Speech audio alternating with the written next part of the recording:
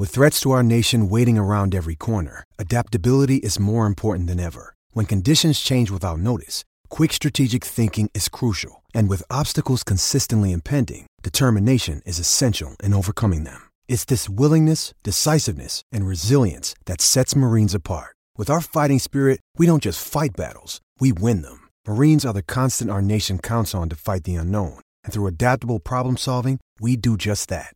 Learn more at marines.com. Good evening, ladies and gentlemen. You're listening to another edition of the Stick Blade Podcast. It's a Red Rival Chicago Blackhawks, Detroit Red Wings podcast. We talk about all things Hawks, all things Wings, and the news and just general rumors going around the league. Today's episode, we're going to be talking about the NHL entry draft, in particular the Hawks draft class and the Wings draft class, and just general thoughts.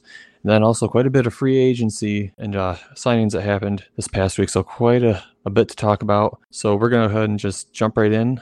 First, we're going to talk about the Hawks draft class, and then we'll move on to the Wings. So with the number 3 overall pick, the Chicago Blackhawks picked Kirby Dach. He's the centerman who went just behind Jack Hughes and Capo Caco. Nick or Kevin, what are your guys' initial thoughts on this pick? Kevin, he's your guy. Go right ahead, man. Yeah, I mean, Dach kind of was my guy. I think on the last episode I recorded with you guys, and we were talking about who might the Hawks pick at 3rd overall. Dach was in my group with Turcotte and Byram. So Dach is the guy that I was pretty excited when the Hawks picked him 3rd overall, even though most people were expecting Byram or Turcotte. I think Dach has a ton of upside. I mean, he's just a big kind of power forward, but he's more than a power forward. He's got the finesse that you might see in like a Mitch Marner type. He even plays a two-way game. So I think he's a very versatile player, and he's got a lot of upside for Chicago, and I think they made the right pick. Yeah.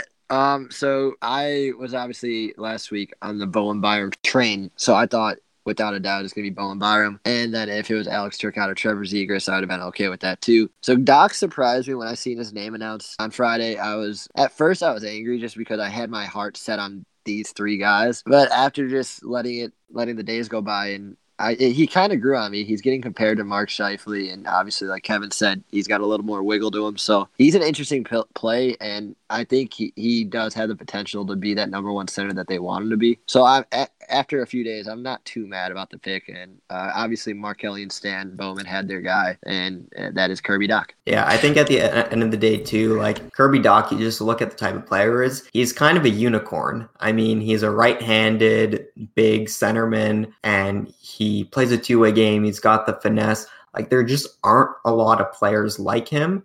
And I think that makes him quite unique. And I think that's part of the reason why the Hawks were so attracted to him. I've been watching videos of him online. It seems like the biggest strengths to his game are his offensive IQ and his patience. From the videos that I've watched, he's not afraid to hold on to the puck until the last second to make a play or to wait for an opening. I believe he's 6'4", so he's a big guy. Does that worry you at all in terms of his ability to play fast? I mean, as we've seen, the NHL seems to be getting to a faster skill-based game. No, not really. He has a lot of speed based on what I was watching. He's got a lot of speed, a lot of skill, and that size is also a plus. So he's kind of like Kevin said, he's a rare breed in the NHL, and he can be a force to reckon with when his game develops. So I'm like I said, I'm growing on the pick, and I'm not too worried about his speed. I think he's a quick skater. Yeah, he's a quick skater. If you watch him, obviously he's not going to be like Jack Hughes kind of fast, but he's definitely got some good skating, good edge work. And you were mentioning Jordan. The way he's got that kind of patience with the puck. It actually reminds me a little bit of Patrick Kane in the sense that he's not afraid to kind of slow the game down and let everyone come to him. And he's got that hockey IQ, and he's always kind of 2 steps ahead of the play, and he can kind of see how everything's going to unfold. So we don't know if he's going to slot into the Hawks roster this fall, but assuming he does, who would you like to see him paired with on lines, assuming he makes the opening night roster? Maybe I mean, it's going to be Stroman to Brinkett together, so obviously he's not going to be playing with that. So assuming he makes the opening night roster, and if Saad's still with the team, I would like to see him with Brandon Saad. I feel like their games kind of would mesh well with each other, and then maybe Dominic Kubalik if they want to give him a shot on the third line. I could see that line working out well because they're all quick skaters, and Doc and Saad like to attack the puck. So, and I think it'd work out if you play with Brandon Saad. Yeah, I agree. You should definitely have Brandon Saad on the line with Kirby Dach because, just being a rookie coming into the league, he's going to have his defensive errors. And a guy like Saad being Chicago's best two-way winger, he can definitely help make up for that. I also think if you pair Dach with Kane, that's just magic waiting to happen. So if you had a line that was Saad, Dach, Kane, I think that could be very effective. I agree. It just really all depends. We won't really know until this free agency period is over. Right. The Hawks are still going to make moves, and it's a forward-heavy class. So it's based off what the Hawks do this free agency on where they want to think they want to put Doc. It could be Kane, it could be Saad, but regardless, I think they're going to do what it takes to make sure he gets the most of his abilities. Okay, so based on that, what would you guys give this pick in terms of a grade? I would personally give it an A-. I think that it's a good pick. Centers are pretty coveted in the NHL, just right after top-end defensemen. He's a big guy, which makes him also valuable. He doesn't play a super physical game, but he plays a skill-based game, which is, like you said, very rare in a big player. Not that it doesn't happen, but it's not as common. Most guys who are bigger tend to play the physical game as their way of, controlling the flow of the game. So I definitely think this is an A- pick. I can't really see any other player besides another center going in this spot. Yeah, what I will say about Doc is you mentioned the lack of physical play. While that was true throughout the regular season, when he was in the playoffs, the other teams that he was playing against were definitely targeting him just because they knew he was Saskatoon's best player. And Doc started to show a bit more of an edge. He wasn't afraid to kind of fight back against them as opposed to kind of hiding away from it. So I think there's definitely a little bit of bite to his game, even if it wasn't quite there at the start of the season. There is one clip too that got me excited about Doc. So before I get into that clip, I'll give it like a B plus A-. So it really all depends on what we won't be able to tell until like 2 to 3 years from now until he's fully developed. But the clip about Doc is how he pickpocketed Bowen Byram, leading to a goal. So that got me excited if he's willing to do something like that against Bowen Byram. Yeah, that's a pretty sick play because not only does he strip the puck from Bowen Byram, but the shot he gets off,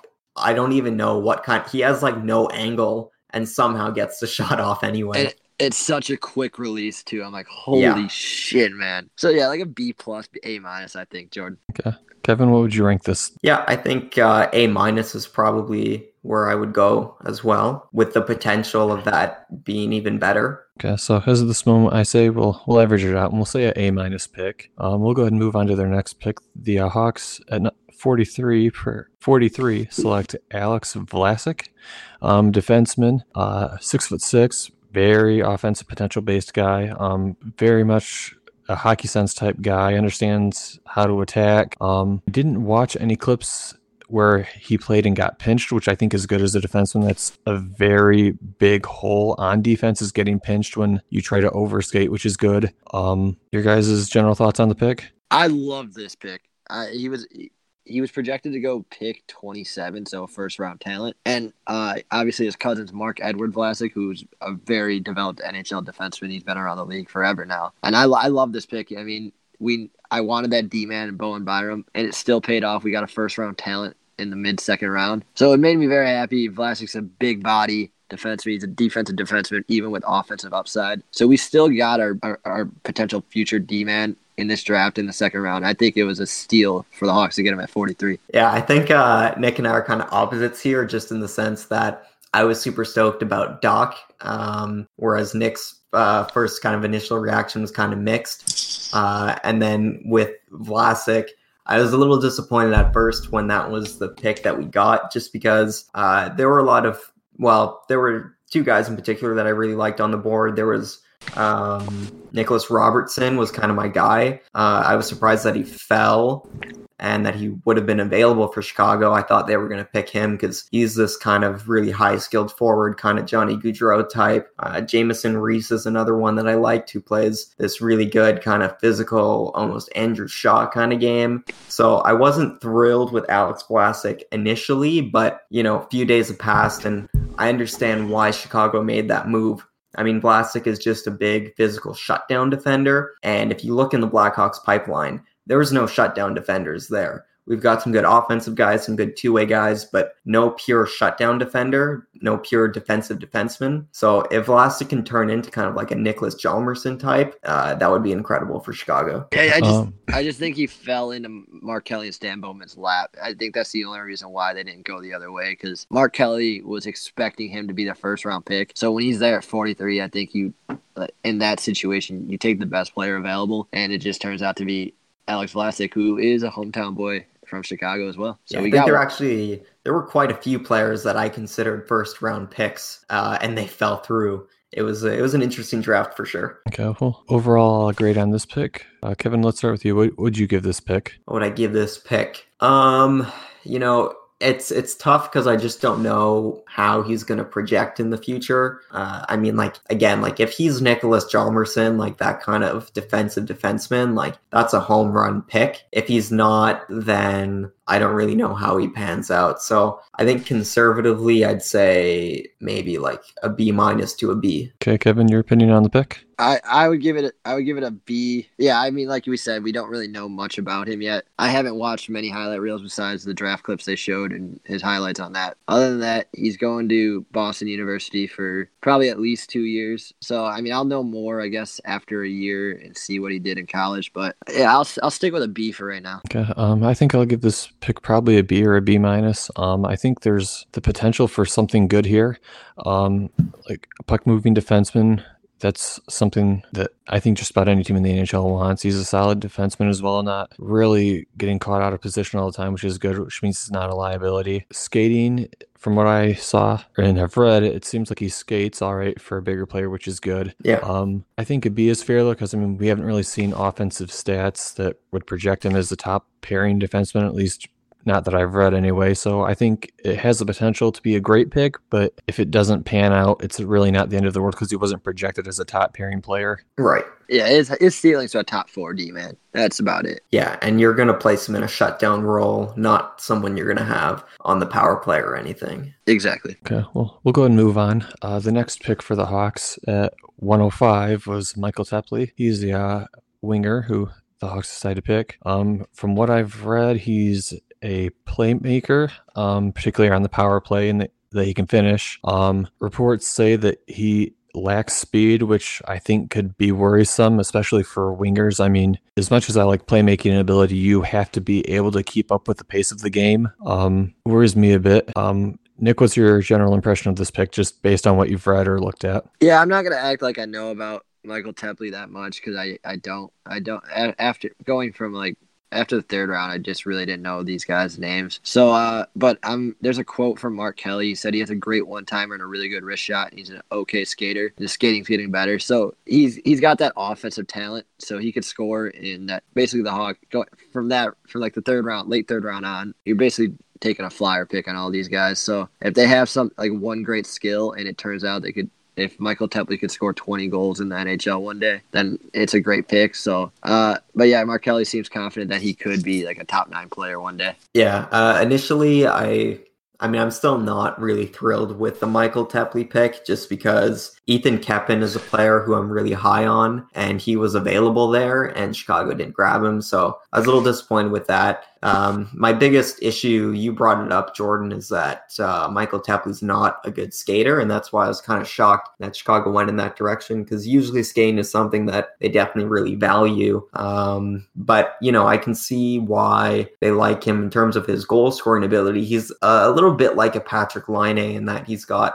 a really good shot. But again, the skating is an issue, although Mark Kelly says that each time they saw him, his skating got a bit better. So if he can keep working on that, then maybe he can be something. But I think he's more of just a wild card at this point. But interesting news out of today is that in the CHL import draft, he got drafted, I think it was 4th overall by the Winnipeg Ice, formerly the Kootenay Ice. So he'll be playing in the WHL next season. So he's still on a bit of a development path. Overall, what would you gentlemen give this pick in terms of a grade? I'll give it like a C. So, I mean, I don't know too much about him. So, I mean, the shooting is clearly a surplus in his. So if he's a great shot and he can work on his skating, I'll give it a C for right now. Yeah, C, I'd agree with that as well. I think I'd give the pick a C as well. I mean, like you were just mentioning, I believe it was Nick. I mean, after the third round, I don't want to say it's a toss-up, but once you get into the third round, you're sort of taking flyers on guys, hoping guys pan out. So I think best case scenario, he turns into a top 9 forward. And if it doesn't work out, it's a third round pick. Generally in the third round, you're gambling on players as is. So, I mean, if he can figure his skating out, I think it's going to be great for him. Otherwise, I mean, it's a third round pick that didn't work out. So you weren't really expecting to hit on it. Yeah, I mean, yeah, so I agree.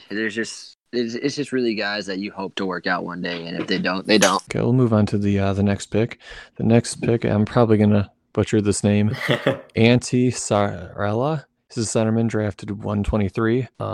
Admittedly, I haven't really read much up on the man. Have you guys read up on him at all? He's the shortest player we drafted at either 5'11" or 6 feet tall. Everyone else we drafted seemed to be very tall this year. So he was a bit of the odd man out in that he's 5'11", but obviously still not that short. He's not someone I watched at all this season, so I don't have much to comment on him. But what I do think is interesting, and we'll talk about it later, is that Chicago recently traded for his brother. And so, it's possible that that gives him a little bit more of a reason to almost play better, just in the sense that it would be really cool for him to play with his brother one day. So that might give him a bit more motivation. But otherwise, I don't have much information on the guy. Yeah, I won't have really a grade or really anything on him. I just, like you said, the Hawks traded for Alexi Saarela, or however you pronounce his name. I butchered that one completely. But Mark Kelly said he has a good skill set, but they love his 200-foot game, so that's why they drafted him. But other than that, I honestly have no knowledge on him. So I'm not going to pretend that I do. I have no knowledge basically on the rest of the Hawks draft picks. Okay, so I think for this pick, in terms of a grade, I'm just going to leave it as undetermined. Like I said, I don't really know much and I haven't seen enough of him. So I think make a knowledgeable grade or informed grade on him. It sounds like you're kind of in the same boat, Nick. Yeah. Kevin, do you have a grade for this pick at all? No grade, just because I didn't watch him this season. So we'll move on to the Hawks' next pick. The Hawks' next pick is a goaltender, Dominic Bassi, at 167. Basically, from what I understand, he was picked and had interest because he's a 6'6". So a big goaltender, seems like that tends to be something that teams like. Can't really judge his performance from other leagues because from what I read, he's a high school student. Yeah. So you don't really have competition to judge him against. Yeah, this is one of those picks that for me kind of came out of left field just because usually I know all the names in the draft, or at least most of them. But Dominic Bassi, being a high school goalie, I had never heard of him before. So it was just an interesting pick. But at 6'6", I mean, that's definitely something you like to see with a goalie because for the league in general, the meta seems to be big goalies. That's what seems to be the most effective. But again, goalies are just so hit and miss that you don't know what's going to happen to this guy. But I wish him all the best. Yeah. So. Yeah, the 6'6", obviously the Hawks were interested in him because of his size. So, I mean, big goaltenders, you see, like Pecorino, he's huge, and then Jacob Markstrom's pretty big too. And they had Pecorino, obviously, has a stellar career. So you're hoping that the size could actually somehow improve, or you could use that size to its advantage. But it says Colorado College was very high on him, and that's obviously a great hockey school. So if a school like Colorado College is that interested in Dominic Bassi, then I mean maybe there is something about him that could develop into a very good goaltender in the future. Yeah, and that'll make for 2 Chicago Blackhawks players on that Colorado College roster because last year they drafted Jacob Slavin's brother, Josiah Slavin, and he'll be going to Colorado College as well. Okay, well, in terms of grades, again, I think I would give this one undetermined or no grade because, I mean, like I said, I mean, he's a high school level goalie. We don't really have anything to judge him against. In terms of either just good or bad pick, I'd say good pick. I like that the Hawks picked at least one goaltender this draft, and I think a 6'6" goaltender has potential to give you upside. I mean, you mentioned it earlier. Bigger goaltenders seem to be the meta in today's NHL. Pecorino, Ben Bishop, just to name 2 big guys who sort of carry teams, and their size is definitely part of what makes them successful. Nick or Kevin, opinions on the pick at all? Yeah, undetermined. Until I see what he can do at Colorado College, I'm not going to really judge him yet. Yeah, exactly. I think we need to at least see him at the college level and see how he handles that kind of competition. Okay, and then we'll move on to the final Hawks pick. The final pick is Cole Moberg, defenseman. From what I read, he's got good size on him, good shot, and he's got decent hands and feet. With that being said, I don't know anything else about him. Have either of you read about him at all? Yeah, Moberg is a name that I do know, unlike Dominic Bassi. The thing with Cole Moberg is he's almost like a very poor man's Brent Burns. So, he's very good offensively, but defensively he's terrible. So, I mean, 7th round pick, you take a swing on that and see what happens, but I don't know if he'll be able to handle things at the next level. Yeah, it's Mark Kelly said he really came, like, it was his breakout year with Prince George Cougars in the WHL. So clearly they were just going off recency bias and hoping that hot streak can continue for basically the rest of his hockey career. So like I said, it's a 7th round pick. So I mean, you're just really hoping maybe he works out. Maybe he could be like a 7th team man. You could put him on your roster one day. So other than that, I really have not much else to say about him until again we see more of him. Okay. So with that being said, that's going to wrap up the Chicago Blackhawks draft class from this year. Overall, let's give grades for the overall draft. Kevin, we'll start with you. What's your grade for the draft overall? I'll give it like a B+. Yeah, I think a B+ is probably fair. I think, those first 2 picks, I think Kirby Dach's got a lot of upside, and Vlasic, we'll see what happens if he can be that kind of steady back-end guy. That's another good pick. The rest of the draft seemed a little underwhelming, so I think a B+ is fair. I think would be fair. Yeah, one thing I do want, like we mentioned it earlier very quickly, but the Hawks went big. Like, they're going for big guys, and it seems like Stan Bowen paid close attention to that Stanley Cup final with the Boston Bruins and St. Louis Blues. So, I mean, teams are building their teams to a big physical roster, and I think that's what the Hawks looked to do in this draft, and it wasn't ironic that this all happened to be big players. I think this is what they want to focus on in the next coming years. All right, so consensus, I think, would be about a B for this draft. Yeah, sounds... Seems like the top 2 picks were pretty good picks. The 3rd round pick for us, I thought, was consensus, a pretty decent chance pick. And then everything else, we didn't really have enough to go on the other guys. So I think a B would seem like a fair pick. Any other closing remarks before we move on to the Red Wings draft class? No, I'm all right. Let's go right into the Wings. All right, so the Detroit Red Wings had a really interesting draft this year. Some pretty not controversial, but I guess unexpected picks. The first one, the Detroit Red Wings in the first round select Moritz Seider, the defenseman, at 6th overall.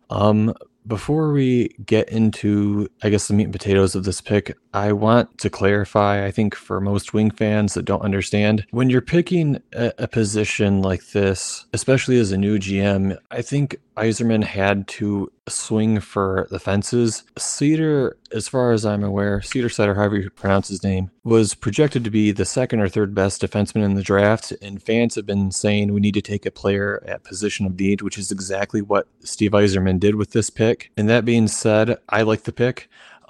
First off, he's a position of need for the organization, so that's a plus. I've watched clips of him online. Originally, when I heard the name, I was asking, who is this? But after watching a little bit of video online, I'm a lot more sold on the pick. Add into the fact that he was playing in the top German pro league against men, I think is another major factor to look at. Whether people want to really think about it or not, the fact is playing against grown men versus playing against teenagers is a very big difference, especially when you're talking the pro levels. I think really he's everything that you want in a defenseman that you could realistically expect to get this high in the draft. I mean, I'm not sure if he projects as a 1D, but I think he definitely has the potential to be a top pairing. I mean, he's 6'4", he skates well, he's got a pretty good shot, and really from what I can tell, the only criticism is the lack of, not being a true power play type guy who's going to slam it from the blue line. In today's NHL, I don't think that's really what you need from a defenseman. I think you need a guy who's smart, who makes good plays and can make good reads. And everything I saw from Cedar looked to be that player. Your guys' opinions on this pick? Yeah. I mean, the Moritz Seider pick, I didn't see it coming. I don't think anybody saw it coming except for Steve Yzerman and the Red Wings organization. I mean, not even Moritz Seider saw it coming. He had a great reaction to being picked. He was very surprised. I think that they took him a little high. I know the Red Wings organization were looking to trade down, but obviously it takes two to make a trade, and no one was interested in moving up. So, Seider was their guy, so they just picked him. This happened with Montreal last year, where Kotkaniemi was their guy, and they wanted to trade down, and no one wanted to make that trade up. So they just took their guy, and it worked out for them. And, I think similar, this could work out for Detroit. Do I think, Seider ends up being a top 6 player in the draft? Probably not, but I still think he's going to be a good player. I definitely think he's an NHLer for sure. And the nice thing about him is I think he's going to be in the league a lot sooner than a lot of the guys drafted this year, just because he's already playing against men, and he's just got that projectable size and frame. I think he can definitely be on that Red Wings roster sooner rather than later. Yeah, when I seen the announcement, I was shocked. But also, I was shocked at the time, but it wasn't too surprising because, like you said, the Red Wings need defense. They need to build that blue line, and they did. They got their guy. He was probably their guy for the last several weeks. They were probably searching for a trade back to get him in some assets later. But in the end, it's all about getting your guy, whether you trade up, trade back, or stay in the same spot. And the Red Wings did just that. They got their guy, and Yzerman was probably happy that in the end, they got Moritz Seider. Yeah, and I don't think it was an egregious pick either. I look at Edmonton taking Broberg. I think that was not a great pick. I think Arizona trading up to get Soderstrom, that wasn't a good pick. There's Tampa Bay taking Nolan Foote, which was not a good pick. In comparison, the Seider pick looks a lot better than those ones. All right, so overall ratings for this pick, I would give this pick a B. I think it's important because, like you were saying, it's a position of need for Detroit. I think Detroit really needs a high-end blue line prospect, which Moritz Seider provides. And is, I think, 6th overall, a bit high for him, yes, but looking at where other teams drafted and who they drafted at those positions, I think if you wanted the player who's arguably the 2nd or even 3rd best defenseman in the draft, you had to make this pick at this slot. Would I have liked if, they could have traded back? Sure, but like you're saying, Kevin, you need 2 to tango and make a trade. So, would I have loved to have traded back and still got him as a player? Absolutely, but you have to look at, was there a partner there? And I'm going to assume Yzerman didn't either have a partner there or didn't have a partner who was willing to trade what he thought was reasonable value. So I can't really be mad at this pick. Yeah, I always find it annoying when you see people getting mad, like, why didn't they trade back? Well, they need a partner to trade back. So if no one's interested, it's not going to happen. It's also not like they know what's going on. I'm sure GMs around the league know who the Wings were taking at the time, just like GMs around the league knew who the Blackhawks were taking at the time. So trading back sometimes just isn't an option when they already know what you're going to do with that pick. But for grade-wise, I'll give it like a B minus, just because it was a shocking pick that early, but they did get their guy in the end. Yeah, I'd say I'm on board with the B just because, he's definitely a very projectable player.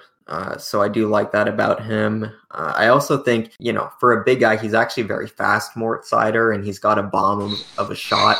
So, I think he's a good player. So a B, I'd be comfortable rating that pick. Okay, we'll move on to the next pick. At 35th overall, the Detroit Red Wings then selected Antti Tuomisto. I believe I'm saying that right. From what I read, he wasn't particularly strong last season, and people didn't think he'd be much of a prospect this one, but he ended up being one of the better defensemen in Finland's junior circuit, which is good. Detroit selecting defense again. It's the 35 pick I like. Yeah, I like the idea of loading up on defensemen. Blue chip prospects tend to be at a premium in the NHL. So even if this may not have been a great pick for the position, I still like it just because the potential value it has. And reading an overview of him, he seems to at least be good at passing, which is good for defensemen.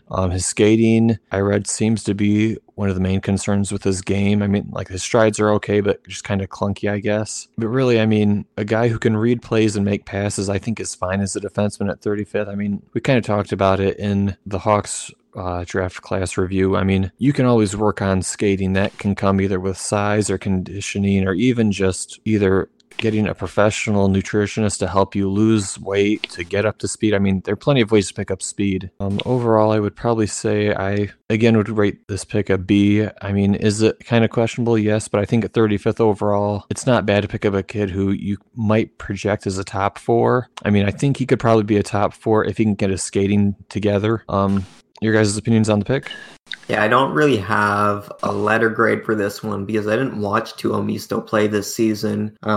He actually, I mean, he went higher than I was expecting him to. There were guys that slipped out of the first round that I thought, like for example, like Raphael Lavoie, I thought was a pick that, Detroit might go for. But so I don't have much to say about the guy. But, at least looking at his numbers for a defenseman in the junior league, those are good numbers. So he definitely seems to be someone who has some good offensive ability. But otherwise, I don't have too much to add on this one. Yeah, it says he has a cannon shot, and he's very accurate with the shot with a lot of power. And then he's a very accurate passer, too. So, again, the Red Wings are building from that blue line up in this draft. So that's what matters. And they want to build. They want to be a problem in the future, and with their forward prospects they have already, and now building from the blue line, they're clearly on track of doing that. Yeah, I mean, that really seems to be the way to do it, is to build from the blue line up as opposed to starting with any other position. Okay, well, we can go ahead and move on to the next one. The next pick at 54 is Robert Mastrosimone.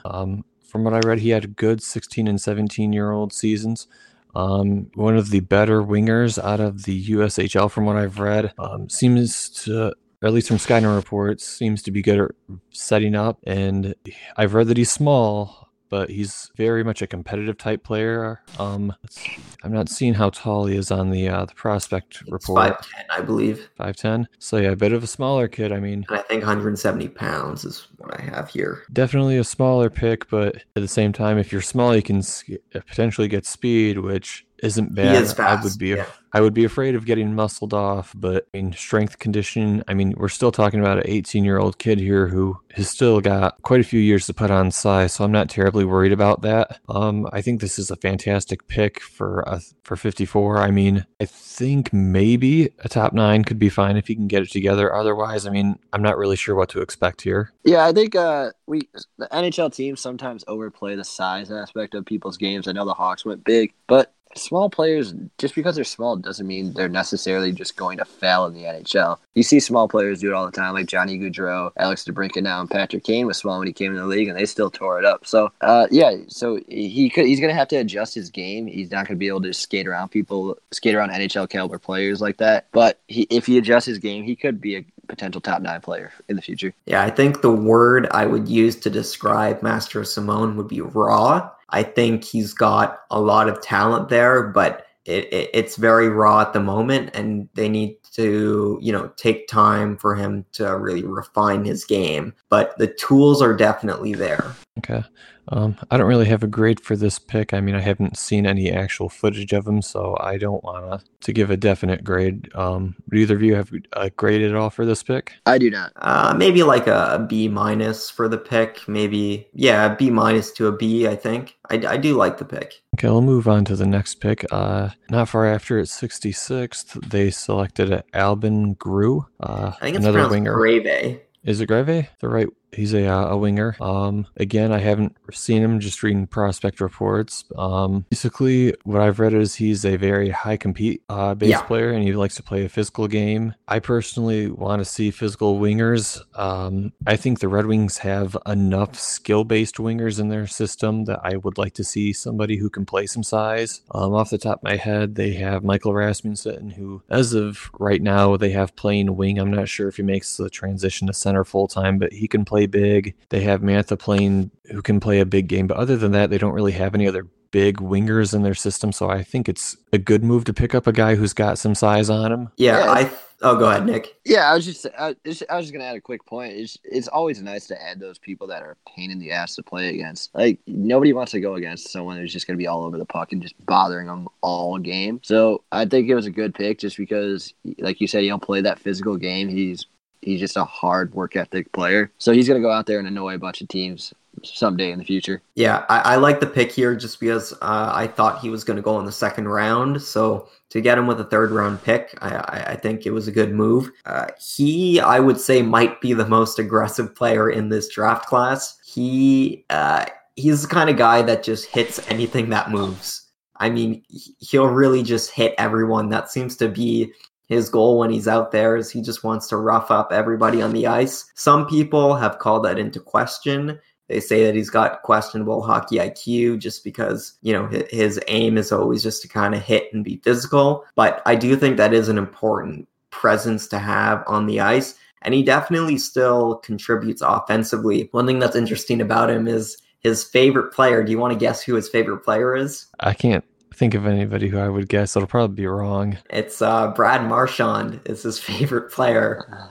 Which is such an interesting pick. It makes sense. But it makes sense for the kind of game that he plays. So if he can come into the league and be that kind of pest, I don't know if I really see him being necessarily a top six forward, but as like a third line that can kind of contribute offensively every now and then and just being real annoying to play against. I could see him being, you know, kind of a useful guy to have on the roster. Yeah, the Red Wings already have those elite future prospects at the forward position. So getting a third line player is a great pick in the third round. He'll go out just there, a complimentary kind of guy. Yeah, he's gonna go out there, annoy people, bother him, and he could still produce some numbers. So it's one of those guys that he'll just fit into the organization swimmingly. So yeah, he's gonna go out there, do his job, and let the star forwards play their game and score and light up the lamp. Yeah, and the other thing too is that's just the kind of player that you want if you're going into the playoffs, because we know how much more intense and rough it can get when you're in the playoffs.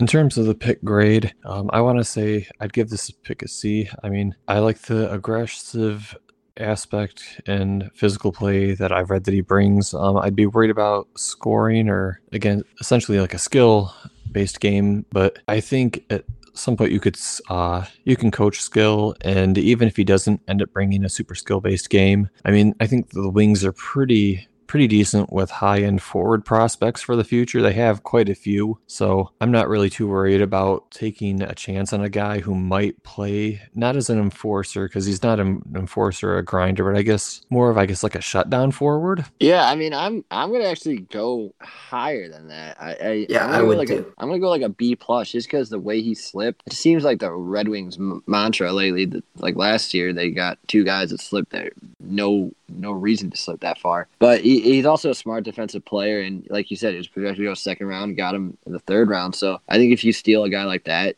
just automatically boosts up his grade. Yeah, I'd probably go like a B rating for the pick. I do like it, again, just because he is a guy that I thought really was going to go a lot higher, and he slipped. So at third overall, you can't complain taking a swing on a guy like him. I mean, whether he pans out or not, just knowing that you got him in the third round when I don't think he really should have slipped that far, you know, it's a good pick in that regard. Yeah, the next pick for the Red Wings draft class, Ethan Phillips, the centerman, went at 97. Another player from the USHL, played for Sioux Falls. From what I can read, basically, he's a very good skater.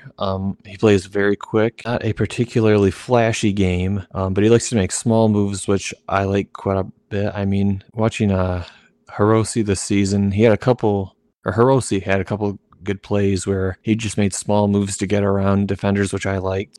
If Ethan Phillips can bring that sort of a game, I would really like him as a centerman. I read that he's small. Yeah, he's very undersized. Very small. Very. Yeah, 5'9", 146 pounds. I'm not sure how I would feel about being that small. I mean, like you were saying, though, Kevin, sizes and everything in the NHL, though. I mean, there are plenty of guys who aren't particularly big but are still effective. I mean, we mentioned Patrick Kane earlier. Now, I can't remember how light Kane was when he came in, but there were definitely question marks around him when he came in at his size. So yeah, Kane sizes and everything was about the size that Hughes is now. Yeah, I think Kane was like 167 or for like 167 one, something around those lines. But I do like this Ethan Phillips pick. He seems like he's the prototypical future penalty killer, like that fourth line center that's going to go out there and kill penalties. He's just a smart defensive player, and he plays like a shutdown role. He's a defensive minded center. So if it seems like if he's brought on the team, he's going to be like your fourth line center in the future, and he'll be your penalty killer. Yeah, I didn't really watch Phillips play, but at his size, like he's definitely a guy that's going to need to spend some time in college, probably like at least 3 years there, I think, just to really develop, because in the college programs, they definitely really emphasize, you get a lot of gym time, so they definitely emphasize a lot of weight building and that, and, putting on muscle. So that's going to be a big point of development for the guy. One thing that's interesting, just a fun little tidbit, is that Ethan Phillips, his family was actually Philip Zadina's billet family while he was in the QMJHL in Halifax.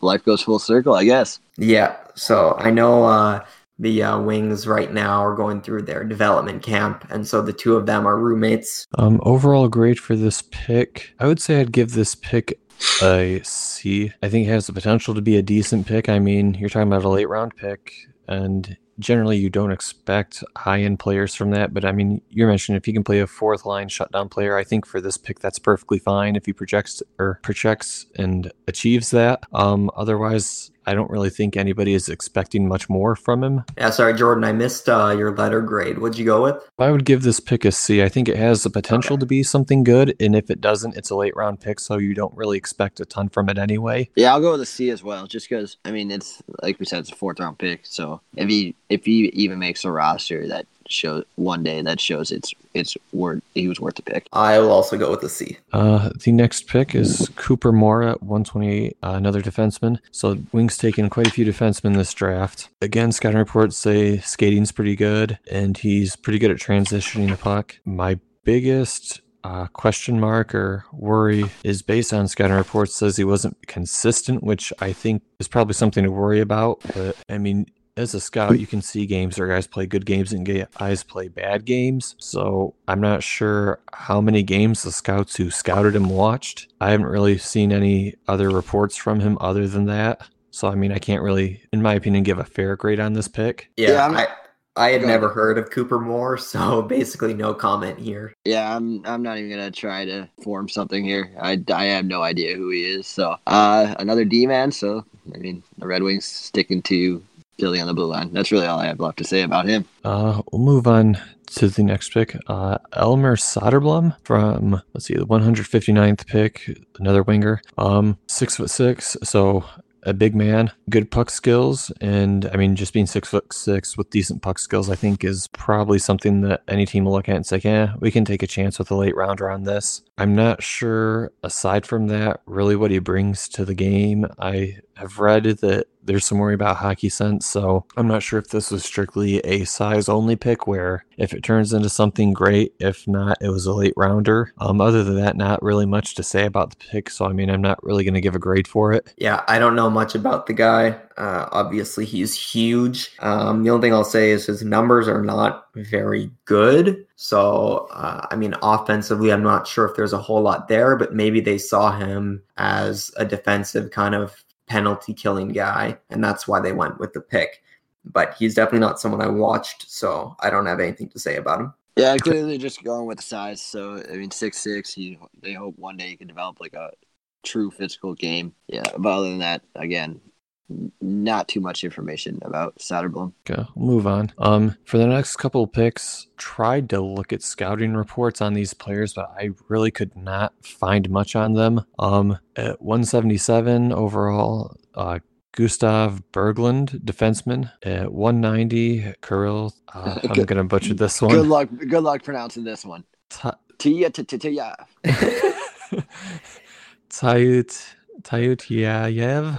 Tutyayev? Toots. Let's call him Toots.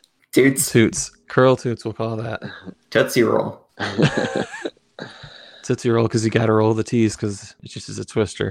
Yes. And then at 191 overall, like almost every draft, the Wings select a goaltender. At least somewhere in the draft, they select Carter Skylander. Really, nothing I could find on these picks of note to really talk about. I think the goalie pick is fine. I mean, as of right now, the Wings still don't have anybody in their system to replace Howard when he inevitably retires. And I don't really want to see them going the free agency route, at least not for a starter. So, I mean, picking a goalie prospect I think is fine. And then another winger and forward. I mean, like I said, I'd rather not talk about players that I don't really know much about. So, I mean, I'll just leave question marks for those picks. Yeah, I'm with you there. I don't know too much about these guys, so I don't want to go in depth about them just because I'd be just basically going off guessing. Yeah, not too much for me to say on these guys. Tootsie Roll here is another undersized forward like Ethan Phillips. He's 5'9", 146 pounds. So, definitely on the lighter side, but I think they're just going for a home run here based on his production in the MHL. And the other guy is not much to say. Guylander's a big goalie. We were talking about that being kind of the meta, and he's 6'5", so I'm sure that definitely factored into their choice there. But yeah, not a whole lot for me to add to these picks. Also, no surprise, the Wings go Swede heavy. So, I mean, that's life just makes complete sense now. I mean, I think how many Swedes did they draft? They drafted like 6, I think, this draft. I know they drafted quite a few. People have been joking around calling this the Sweden draft.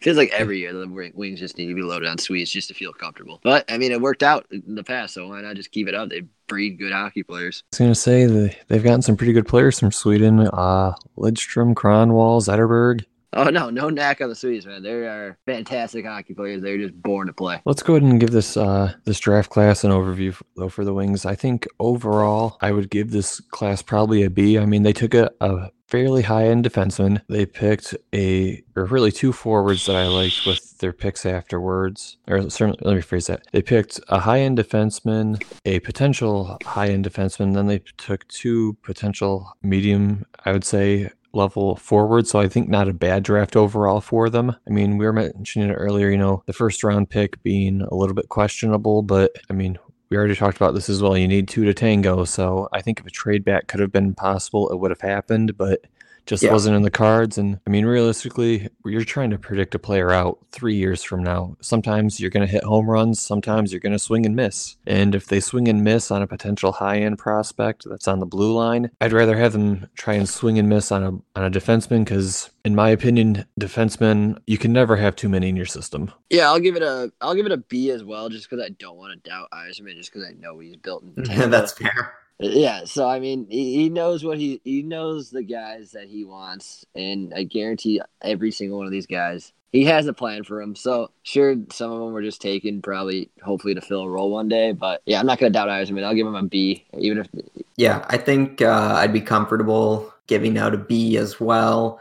I think Seidert for sure, definitely a guy who's going to be playing for the Red Wings. And I think Albin Greve is another one who could definitely find a role on that team. The other picks, I have no clue what happens to those guys, but that's just kind of how it is with the draft. After the first round, it's a little bit iffy with those picks. So, yeah, I think a B is okay. And, boys, here's to hoping we don't have to pick this high together next year. Let's hope for let's hope maybe a playoff run out of both of our teams. Unless we acquire someone else's lottery pick. Yeah. Oh, yeah. Go right ahead, man. Just do an Ottawa where, you get a pick from a team that's going to be bottom feeder next season. That's what you do. And it seems like Ottawa's just willing to hand out their draft picks like candy. So you never know. You could trade them something and they'll probably, here's a first rounder. Yeah, I think they've learned from their mistakes. I don't think they're going to move that 2020 first. I hope not. Let's hope they just did not learn anything. Could you imagine being in that fan base and trading that pick? Oh, boy. The meltdown. Yeah, I don't think they'd be fans anymore. Just straight up. They've gone through too much. Can't remember. I think it was last year. There was that sign that was full. What was it? It was right off the highway. The sign that was the paid Fire for by Melnick billboard. Yes. Or Melnick out. Like if that happens again, like, do you think the fans do that, but maybe get like multiple? I mean, I'd have to imagine that like the fans in Ottawa have to be getting just, at least at this point, somewhat impatient. I mean, to watch a franchise get, realistically, it's getting pretty trashed. Yeah, it's tough. I know. I mean, the viewership has definitely fallen off a bit. Like the attendance at the games, they just worsen every year, it seems. So We'll go ahead and stop trashing on the Sens. I mean, I don't think they need anybody else to make them feel bad. We'll go ahead and move over now to the free agency and trade front. So we left off on the 21st. So I think we'll just pick from there and just start moving forward. Yeah, the free agency trade front did not disappoint. At that Saturday morning, things started getting kicking, and it just went all out. We'll talk about a couple trades that happened right after. The Canucks traded Tom Piat and a 2019 sixth to the Sharks, and they got Francis Perron and a 2019 seventh. And then after that, the Hawks traded John Hayden, and they got in return John Quenneville. Yeah, that's right. I almost forgot about this trade. Yeah, this one caught off guard because the Hawks were on the clock. Yeah, and then there was a trade announcement. It was John Hayden, which kind of shocked. So, but I think Stan kind of threw a little shade at Joel, saying, "Hey, I still own you. I got your family members now."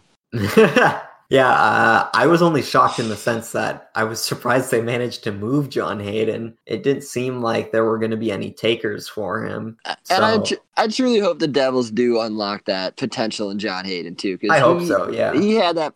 He was a promising young power forward, and maybe it just wasn't the right fit in our system. He's a great guy. You see him in all his interviews, he was just as nice as could be to reporters. So John Quenneville, another former first-round pick that Stan acquired, hoping to change the scenery, will get his game going. You've seen it happen in the past, and Stan's going to stick by that. So clearly he has that raw talent, and I think, giving up John Hayden, who the Hawks were looking to move probably for the last 2 years now, and getting John Quenneville, hopefully he could fill like a top 9 role one day. Yeah, I think this is one of those trades where Quenneville could be nothing. He could be something. I have no clue, but I think it's one that you got to be happy with, just in the sense that, you're able to get something for John Hayden and hope that it can turn into something. And then also hope that John Hayden can turn into something for another franchise. Because as you said, Nick, off the ice, he's a really good guy. And he certainly had potential when he came into the league. He came in and he looked promising there. I mean, it was a little bleak back then, but at one point he looked like one of our best forward prospects. And, when he came in, he looked like, in a sense, like he looked a little bit like a young Patrick Sharp in a way. But it just never panned out for him, unfortunately. Yeah, it just didn't put those tools together. So, hopefully John Hayden gets his game going in New Jersey. They're building a fun team over there. Yeah, they are. But I guess that'll take us to the next pick, Jordan, if you want to take it away. Trade, I should say. Okay, so the next trade, the Canucks acquired JT Miller from the Lightning, and the Lightning get another one I forgot about. Mazenek. They get a 2019 third rounder, and they get a 2020 conditional. The Canucks are going to take on all of Miller's contract, which is the 4 years at I believe it's 5.25. Just for a second, why are teams helping Tampa Bay? I mean, you're taking a cap strap team, you're going to take caps off their book, and you're giving them picks in return. What is going on? That's a puzzling one for sure. JT Miller plays a fine game though too, and the Canucks. Oh, he does, yeah. And the Canucks are one of those teams that are just a few pieces away of being a playoff team for sure, just because that young core they got, and they want to take advantage of that now. So they're going to go add JT Miller. He'll play a top 6 role, and then when Vasily Podkolzin comes over, and he'll play with Brock Besser, Elias Pettersson, and all that. So yeah, the Canucks are looking to win, and this is a trade showing that, hey, we're in this thing for the long run. Yeah, I've got nothing against Miller. I do like the guy. I think he's a good player, but at the same time, I think they definitely overpaid a bit here. I like the acquiring of Miller. The only thing I don't like are, in my opinion, the picks. I understand, he's a fine player, and if the Canucks really want to make a long-term move, which, I mean, they're taking on, 4 years of him, I understand, a guy like that, you're going to have to give up something, but I don't know. I mean, they already gave up Mazenek, and I think I would have been fine if instead of a third rounder, it was a fifth. I mean, aside from that, though, aside from the actual draft pick, I like the pickup. I think it's a smart pick. And I mean, Tampa was essentially cap challenged. I think they could have leveraged that a little bit more. Yeah. We'll move on to a pretty decent free agency move. The Hurricanes end up getting Patrick Marleau, a 2020 first round pick, a 2027 rounder, and the Leafs in return get a 2026. So basically, the Hurricanes got paid a first rounder to take Patrick Marleau off the Leafs' hands. I gotta say this for the Canes, they made out pretty well. I mean, Yeah. you're going to be paying that guy, but you're getting a first rounder pick. And I mean, the Leafs tend to be in the playoff mix, but if they miss, that could be huge.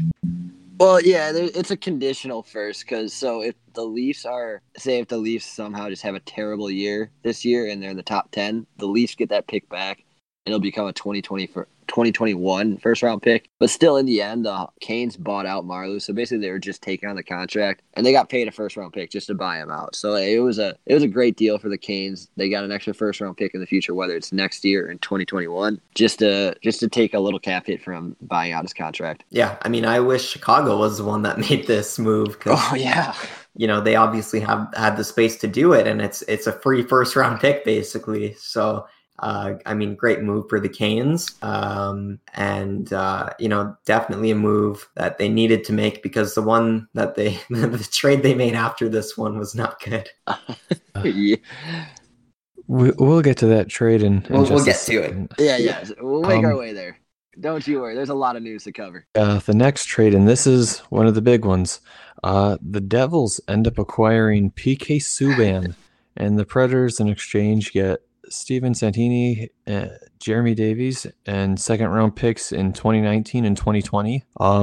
Also note the Preds do not retain any of the salary for Subban, so the Devils are taking all $9 million of that cap hit. General thoughts on the trade, Nick or Kevin? Yeah, for the Devils, this was just a hell of a deal. They didn't give up much. They gave up 2 second-rounders, and then Steve Santini and Jeremy Davies. Jeremy Davies was a 7th-round pick last draft. So the Devils got an elite defenseman, and the Preds were basically just looking to shed his salary cap. I think it's just to make a push for Matt Duchene, but I thought the Preds could have got a lot more just to shed his salary. But, I mean, the Devils made out like fools in this trade. Yeah, I mean, that's definitely a win for the Devils. They essentially gave up nothing for PK Subban, so great for them. I understand, as Nick pointed out, why Nashville did it. They want the cap dump. They want to go after Matt Duchene in free agency. But I'm surprised this is all they could get for Subban. You could at least got a future first and call it a deal. But just PK Subban's still a stud defenseman. I mean, the team the Devils are building, I mean, to draft Jack Hughes and trade for PK Subban in the matter of 24 hours, it's bananas. Looking at the Devils roster, they're going to have Taylor Hall, Jack Hughes, Nico Hischier, now PK Subban. That team seriously looks like it's starting to just load up for a run. I mean, they're slowly building a pretty decent roster there. Can't forget about John Hayden too. They did get him. Let's not leave him. Let's not leave John Hayden. No, but yeah. On a serious note, yes, the Devils are building something serious down there, and now that's going to be a team that for the free agency period, that's going to be a team players going to be like, okay, maybe I do want to go to New Jersey. Yeah, that's a good point.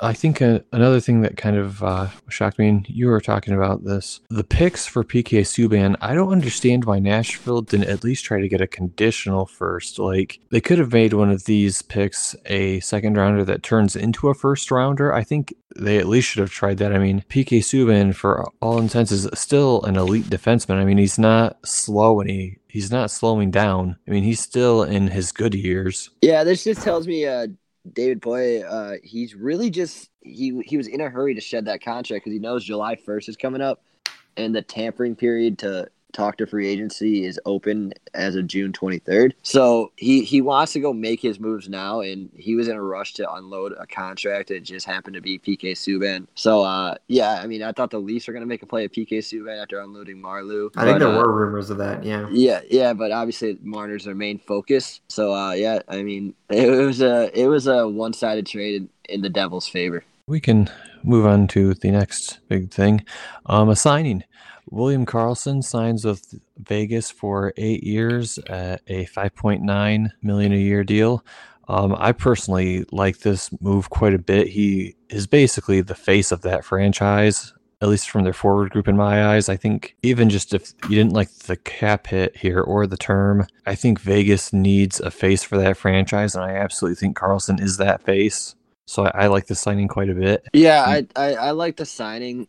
It's just now I thought William Karlsson was going to be one of those RFA right trades, and now Vegas makes that signing. But in the future, they're going to be in cap hell like real soon, and they've only been around for 2 years. So pretty soon they're going to have to start paying. They got a good farm system. They're going to have to pay some of these prospects, and then Pacioretty's contract's coming up in I think this upcoming offseason or next upcoming offseason, I should say. So they're going to be in cap hell soon. They're going to have to finesse their way around the salary cap, and but to keep a player like William Karlsson is well worth it. Yeah, it is interesting how quickly they've gotten to that cap ceiling. It definitely didn't take long for them, and maybe they regret it in the near future. But obviously, they're a team they're a playoff team, so they're obviously going to spend money in hopes of winning a cup, and that's what you do when you're in that kind of position. And yeah, I think the Karlsson signing is good because at 5.9, I think he probably took a bit of a discount to stay on the team. And as Jordan said, he is kind of that face of the franchise, although maybe that might become Mark Stone next season. But no complaints here. I think it's a good signing for them. Move on.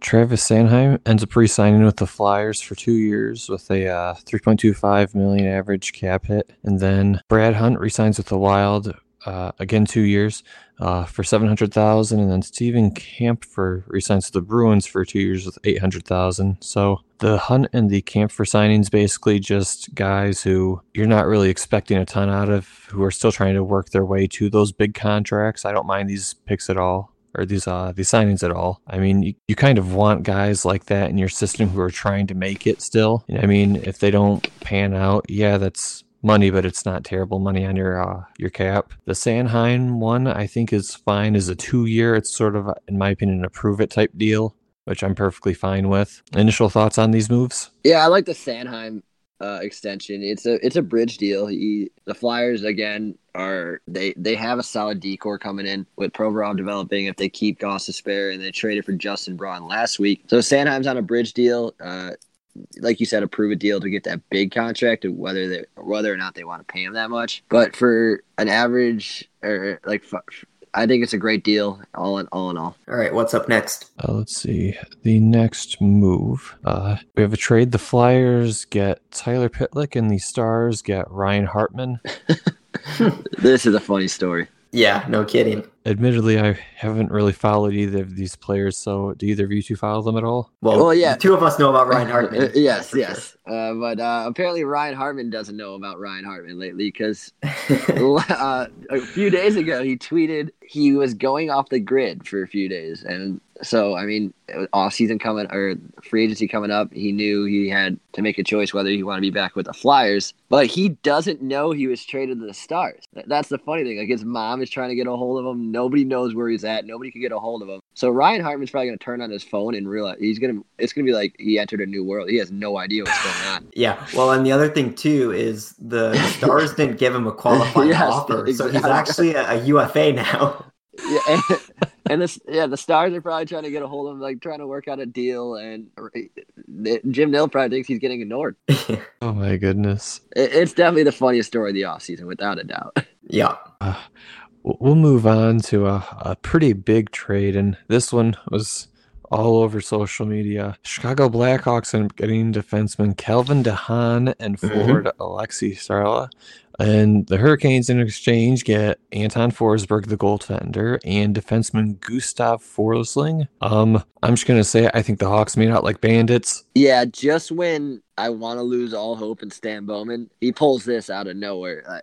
I mean, last year there was rumors of DeHaan signing in Chicago, and I think Stan kind of lowballed him, trying to get him over here for cheap. Actually, what DeHaan said a couple of days ago is that he was not approached by Chicago as a free agent last summer. So it looks like Chicago never even spoke to him. So it was like a smoke cloud then. I mean, it's just a smoke screen. I mean, in the end, Chicago gets a true defensive defenseman. He's like a poor man's Nicholas Hjalmarsson. He's as close as a player you're going to get as Nicholas Hjalmarsson. That's not Nicholas Hjalmarsson. And to give up two guys that we were going to let walk anyways, Anton Forsberg and Gustav Forsling. It was just a great deal. And then Alexi Saarela coming over too. And if he has potential. I mean, he scored 60 points in the AHL this past season. So he's no slouch of a player. And I think, I don't know what was going on in Carolina, but this was just a one-sided deal for Stan. And I could not be happier because that blue line is actually looking like a confident defensive group. Yeah, I don't understand how this trade happened. I mean, Calvin DeHaan is a top 4 defenseman, and he's still under contract for another few years, so it's not like, he's going to be expiring anytime soon either. And I get that he is injured right now, and he's projected to come back. He might not be back until, December, so maybe that's why Carolina was looking to move him. But again, this is a top 4 defenseman, and you're trading him for Forsberg, who looked awful when he was playing with us last season. That might be generous too. Yeah, I mean, he was really just probably the least confident goaltender I've ever seen. I mean, just always looked so nervous, and the team in front of him just had no confidence in him, which made things even worse for him. And then Gustav Forsling, who I think was going to end up playing in Sweden next season because he just didn't have a spot on the roster here. So these are two guys that were not going to even stick around in Chicago, and we turned them somehow into a top 4 defenseman. And then Alexi Saarela, who at 22 years old scored 30 goals in the AHL. I mean, that's nothing to sneeze at. He's a guy that definitely has potential. Yeah, and I mean, if he's a skilled forward, and like we said, they drafted his brother Antti. Mm-hmm. But so I feel like this deal was in the works at draft day, or not at draft, but yeah, while they were making that pick. So all in all, the trade was just it was without a doubt probably one of Stan's most lopsided trades in recent date, besides Nick Schmaltz and Dylan Strome. Oh, so, don't forget about Manning for Kajula. Oh yes, Manning for Kajula was also a steal, but one of those things that Calvin DeHaan's gonna work out. It's just when he's healthy. Yep. We'll move on. In terms of trade, the Avalanche end up acquiring Kevin Connaughton and a 3rd-round pick, and in exchange, the Coyotes get Carl Soderberg. I don't mind this pickup for the Coyotes. I mean, I think taking a chance on Soderberg is fine. I don't think he makes or breaks that roster, but I think it's a fine pickup. Yeah. And I mean, you basically gave up a 3rd-rounder for a chance at maybe a guy working out for your team. Yeah, my bad. Arizona was one of those teams that were making a push for the playoffs last year, so adding Carl Soderberg is not terrible. I mean, that forward group needs help. So I like this trade for the Arizona Coyotes. I think it's actually a good deal. So yeah, hopefully he helps mesh with those young guys down there. I know that they're a young group out in Arizona. We'll move forward. Brian Elliott ends up re-signing with the Flyers for 1 year at $2 million. Perfectly fine deal for him. I mean, it's a 1 year deal. You can't really go wrong on a 1 year deal, especially this cheap for somebody. And then Mike Riley ends up re-signing with Canadians for 2 years at 1.5. Again, just a short-term, small deal, sort of one of those, hey, if you have what it takes to stick around, cool. If not, it's 1.5 million, not really breaking your bank. I don't mind either of these moves. Kevin, any thoughts on them? I mean, they're not very exciting moves, so yeah, I don't have a whole lot to say about them. Yeah, it's just there to mentor Carter Hart. And, yeah, pretty much. So yeah, that's really the reason why he's staying in Philadelphia for another year. Moving on, the Hurricanes end up acquiring Erik Halat, and the Golden Knights end up getting Nicholas Watt and a conditional 5th. If I'm reading right, the conditions for the 5th are that if Halat is on the Hurricanes roster past next season, Vegas gets the pick. So basically, if he re-signs with the team, and if the Canes trade him for either a player, multiple picks, or a pick in rounds 1 through 5, Vegas also gets the pick. So basically, you're going to get him, and if you re-sign him, you give up a pick. If not, then you just lose the player, and that's it. I don't mind the trade. I like the trade for the Hurricanes. So they it wasn't just a stupid move they made with the Blackhawks, but they actually redeemed themselves. Erik Haula's another one of those players. He's like a playoff type player. He's annoying to play against, and he's skilled too. So I think it was a great addition for the Carolina Hurricanes. They didn't give up too much for him, so I like the trade. Yeah, I think Haula is injured right now, so I'm not sure if he'll be there to start the season, but he is a good player, and I mean, the prospect they gave up for him, I don't really see him as being a guy that's going to pan out exactly. So, low-cost acquisition here, so good move by the Hurricanes. Moving on, Carl Gunnarsson ends up re-signing with the Blues for 2 years at $1.75. Just coming off of their cup run, I think this is perfectly fine. It's not a big cap hit, and it's not a long-term either. I tend to generally be a fan of moves like this just because you're not tying up a ton of cap space and you're not tying it up for very long. I think perfectly fine deal in terms of the signing, and possibly the Stanley Cup could have been something used in negotiations, but really I don't think 1.75 is a deal breaker for me. No, I thought it was a fair deal. The Blues are not in a position where they really need to let players walk from their championship team right now. So I thought it was a fine deal. It makes sense to keep that winning mentality with that Blues team. So I don't think they want to make that many roster changes because they know they got a great squad over there. And we'll go ahead and just wrap up this little segment. Just two things of note. Brooks Orpik ends up announcing his retirement after 15 seasons. And then Robert Luongo also ends up calling it a career as well. So both of those guys will end up being no longer in the NHL.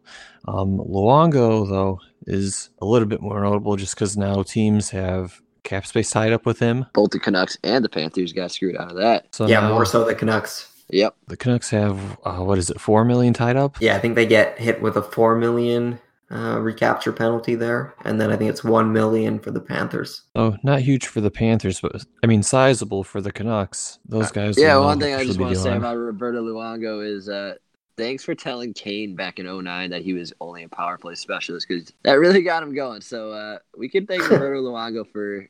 He was a stud. Kane was a stud all along, but that got to his head a little bit and wanted to prove some doubters wrong. I believe that should cover everything on the free agency and trade front. Can you guys think of anything that I may have missed? No, I think we covered every move. It's just now rumors that are starting to heat up. Mm-hmm. So we'll move on to rumors now. I think probably one of the biggest ones in the league right now, Duchesne to potentially Nashville. Freeing up PK Subban's contract, I think, is kind of what really is leading the charge for this rumor to be floating around the league. Nashville's got cap space now, and if they want to sign a guy like Duchesne to a fairly big term-based contract, they can. Nick, we'll start with you. What are your opinions on Duchesne signing in Nashville? I hope the hell it doesn't happen. I mean, yeah, keep him out of the Central. Yeah, please. I mean, but I think they're the front runners to sign Duchesne. So it's a scary thought.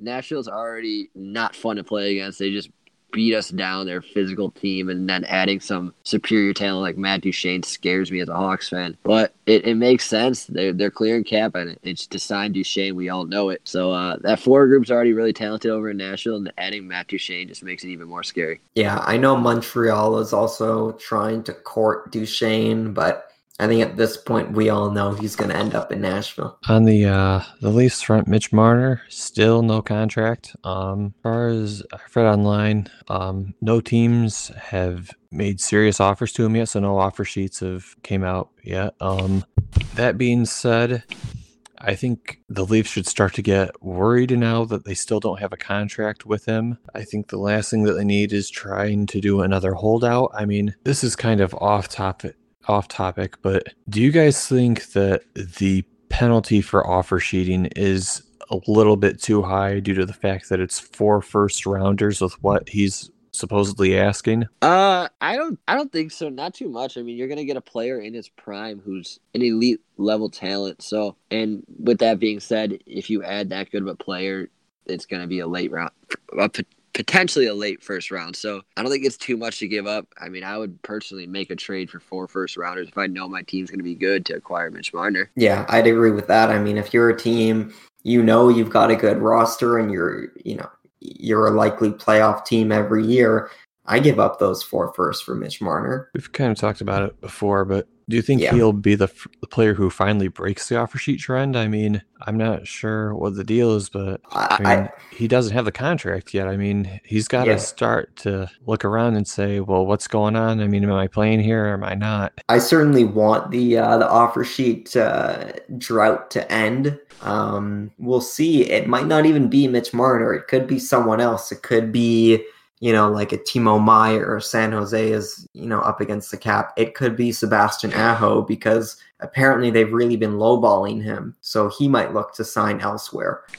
Could be Kyle Connor out of Winnipeg. There's a lot of options out there.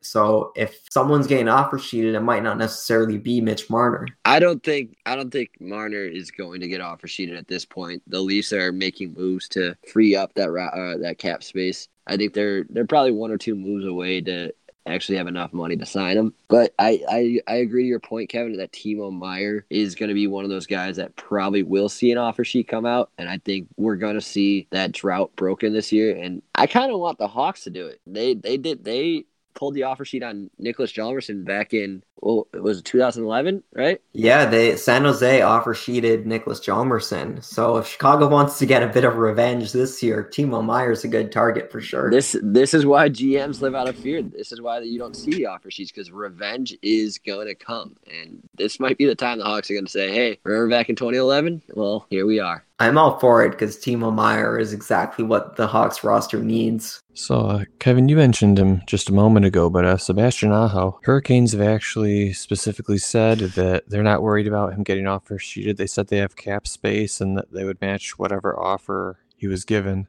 So any Canes fans that might be listening, I wouldn't be too worried about Aho getting taken from you. Management seems to be set on keeping him around. Yeah, I mean, they obviously want to keep a guy like that around. I think it was like midway through the season or something. There was like talks about Carolina, having a big fire sale and everyone was available except for Aho. So he's definitely a player that they covet. I just know that they've been lowballing him. So we'll see how talks with that progress. But I just know as of now, they're not giving him a fair deal. Another pretty decent name, Braden Point. As far as we're aware, they haven't made any deals between him and the Tampa Bay Lightning. I think Tampa would probably want to try to do a bridge deal on him. Yeah, I think Tampa will definitely keep Braden Point. I don't think he's a guy they're going to lose, but obviously as a result of keeping him, they're going to be losing other pieces. Yeah, they also need a few more moves because free agency's coming. They also need to fill some roster spots. I think they have 17 players signed right now, and Braden Point's obviously not one of them. But yeah, he's not. Braden Point's not going anywhere. If he was, it would have happened already. So I think, Braden Point's going to be there. I don't know if it's going to be a bridge deal or not, but he's going to get paid. Moving on to the forward front, San Jose even being potentially cap crunched. Sylvan closed the door on bringing back Gustav Nyquist. So for the Wings fans listening, that door isn't fully closed. I mean, he could still not be back in the Wings uniform. I watched him play, obviously, for Detroit for several years. I like the player, but I don't think that I would want him at what he's going to probably be asking for. Another thing of note, another team rumored to have been calling him is Edmonton. I'm not sure how he fits with their roster, but that being said, Edmonton still has McDavid and Draisaitl, and I mean, you're kind of in prime for those guys' years. I'm surprised that their management, now granted management has changed, but I'm surprised I haven't seen Ken Holland start making moves to try to maximize the prime for those kids. I mean, sitting in McDavid's window right now for his prime, and I think Holland needs to start making moves, even if it's not for a player like Nyquist, just to surround McDavid with talent enough to make the playoffs. I mean, there's no reason that a team that has Connor McDavid and Leon Draisaitl hasn't made the playoffs or had playoff success in recent years. I mean, they had the one appearance and that was it. Yeah, 2016. That was I thought they were going to be a real deal that year, and they fell off and they haven't recovered. But since we're talking about Nyquist, the Hawks are kicking the tires. He's one of the five players the Hawks or five forwards, I should say, the Hawks are kicking the tires on. I don't know if Nyquist is really that much of a great fit for him. I wouldn't be disappointed if he signed here. But Nyquist he'll probably get paid overpaid more than he should, but like it's just this depth in the free agency with the forwards. He's gonna make a big contract, and I don't know if the Hawks are gonna sign him, but the Hawks have checked in on him. Yeah, I don't know if Hawks go like. I wouldn't be mad if the Hawks signed Nyquist, but I don't think he's what the Hawks need because obviously he's a very offensive-minded forward, and the Hawks have that covered. Right now, they just need defensive-minded forwards that can PK. I think in terms of whether the Hawks should pick him up, I think the real question the Hawks would need to be looking at is, like you were mentioning, do you need an offensive-based winger who Nyquist generally is seen as a playmaking sniper, if that makes sense? I mean, he used to generally be viewed as a pure sniper, but he's put a bit more of like a playmaker style spin on his game while still being able to snipe every once in a while. So I think unless that's what the Hawks are looking for, you don't really want to pick him up, at least for his price tag that he's going to want. Can you guys think of any other rumors that are going around that are of note? Well, I mean, if we're going to stay on the Hawks rumor mill, I guess, the other, I mentioned there's 5 forwards the Hawks are kind of kicking the tires on. The others are Ryan Dzingel, who I've been gassing him up the last few weeks. He's one of those guys that I think he should be the number one priority for the Hawks this offseason. Then there's Joe Pavelski, who's coming along, and it seems like his name's heating up and is really a potential fit. Anders Lee, also, Kevin mentioned him earlier. So the Hawks are showing interest in these star forwards, I guess, in this free agent class, and I think they're going to end up with at least one of them. I wouldn't be surprised they end up with 2 of the guys I named. Yeah, I think of those guys, Pavelski to me would be the one that I would want the most. I just think he's a guy that's just the perfect fit in that organization. I agree. And the fact that him and Kane clicked so well, I mean, I know it was like 4 years ago now, but the fact that him and Kane clicked so well in the Winter Olympics a few years ago, I think him and Kane on the line together and just the leadership you bring with Joe Pavelski and this team, the Hawks transitioning, maybe being a playoff team next year, I think you need that kind of guy. And he's still really good. He had 35. He's still really good. Yeah. He's had a really hot season. Yeah, he had 35 goals this year. So, I mean, his age, sure, maybe a little concern, but I would, there's no doubt in my mind, I think the Hawks should make a strong push for Joe Pavelski, especially if it's for like $5.5 million. Yeah, I mean, the good thing about his age too is that he probably won't be commanding a long-term deal. And that's exactly what Chicago needs. Stan Bowman has said that he's not, he's looking for short-term deals, 1 or 2 year contracts. Like, I don't know if it's doable, but I would give him like a really big 1 year deal if possible. Oh, anything to bring him on. I mean, if he wants 1 year for $7 million, do it. Well, I would go more than that, honestly. Like, I would go as high like 1 year, like 10 mil, honestly, just because, he's a guy that would be so beneficial to the roster. And then on a 1 year deal, it doesn't interfere with re-signing DeBrincat and Strome next season. So yeah, you have the salary now, spend it. You're mentioning signing a 1 year deal on a guy like Pavelski. Do you think he's looking for that sort of a deal, or do you think he's looking to potentially pick somewhere to finish? I mean, I think players are always looking for term, so I don't know if that's something he's interested in.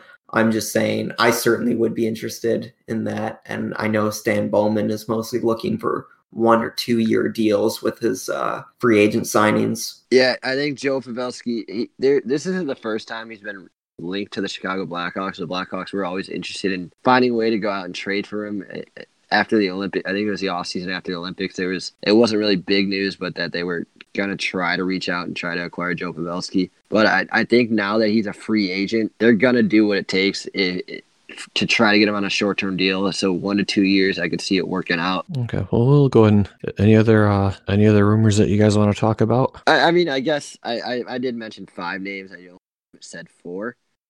Corey Perry's also linked to the Hawks. I know I was saying that teams on the brink of the playoffs should go after Corey Perry, but I just don't see him and the Hawks. The way he plays, I don't see him fitting well. I think there's other good options for Corey Perry, but maybe the Carolina Hurricanes, but I don't know if the Hawks really make sense. Yeah, the Corey Perry gets a big no thanks for me.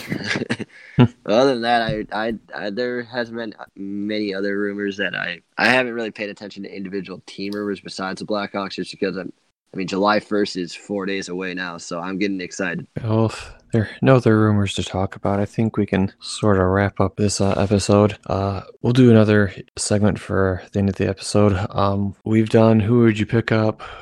We've done who would you drop off? We'll look at now. Let's say you could trade. You could look at your roster as it is right now, and you can pick up any one player in the league. You don't have to worry about their cap hit. You just strictly add them and their term to your team. Who are you picking up if you're looking to make a run, at least until their contract is up? Sorry, what were the parameters of that again? You're going to pick up any player in the league. The only stipulation is you have to pick up their contract for the years attached to it. So you can't pick up a player and then have them drop off your roster at the end of the year. You have to take out that whole contract. So like, let's say you pick up somebody who's got 5 years attached to their deal. You have to have the whole 5 years for that contract. So you can't just dump it at the end of the year. But it can be anyone in the entire league? Say anybody over the age of 25. Anyone over 25. Okay, I'd have to look into what are some of the good contracts. Give me a second. I'll go with mine then. Victor Hedman is one of those names I wouldn't mind. I gotta double check his contract right now, but based off the needs of the Blackhawks, Victor Hedman being a lockdown defenseman, he would bring a winning mentality over. So Victor Hedman is one of the guys I would trade for it. He's only 28 years old, so he's still in the prime of his career. Well, I think another Tampa player I'd be looking at is Nikita Kucherov, because he signed another 8 years at 9.5. For the kind of player he is, 9.5 is quite the steal, and he's 26, so he is just over 25, so still a very young player. And again, at 9.5 mil for the kind of production that he puts up, over 100 points, that's worth it for sure. So I think that might be my pick. Maybe Nathan McKinnon is another one to consider because he's also on a good deal. My pick for the Wings is, I think I would pick up Nick Backstrom. I definitely want that guy mentoring Larkin and Veleno going forward on just how to be an elite top line center. As much as people don't really highlight it, his passes are, in my opinion, what make that line that he's on just so dangerous. I mean, the way that he just finds ways to get the puck to players like Ovechkin. He never really sees the highlight reel for his passes, but his passes are, in my opinion, up there with McDavid and Crosby's in terms of just talent. And I would love to see a guy like that mentoring Larkin or Veleno going forward if they're going to realistically be our 1 and 2 centers for the future. No, I that makes sense because Veleno, he's not like a goal scorer. So if there's a guy that you want to mentor him on making, like, finding the open lane and leading the league in assists like Nicholas Backstrom has done for so many years now, Backstrom would be the perfect fit. With that being the deals that we do, I think we'll go ahead and have that wrap the episode. As always, thank you everybody for listening.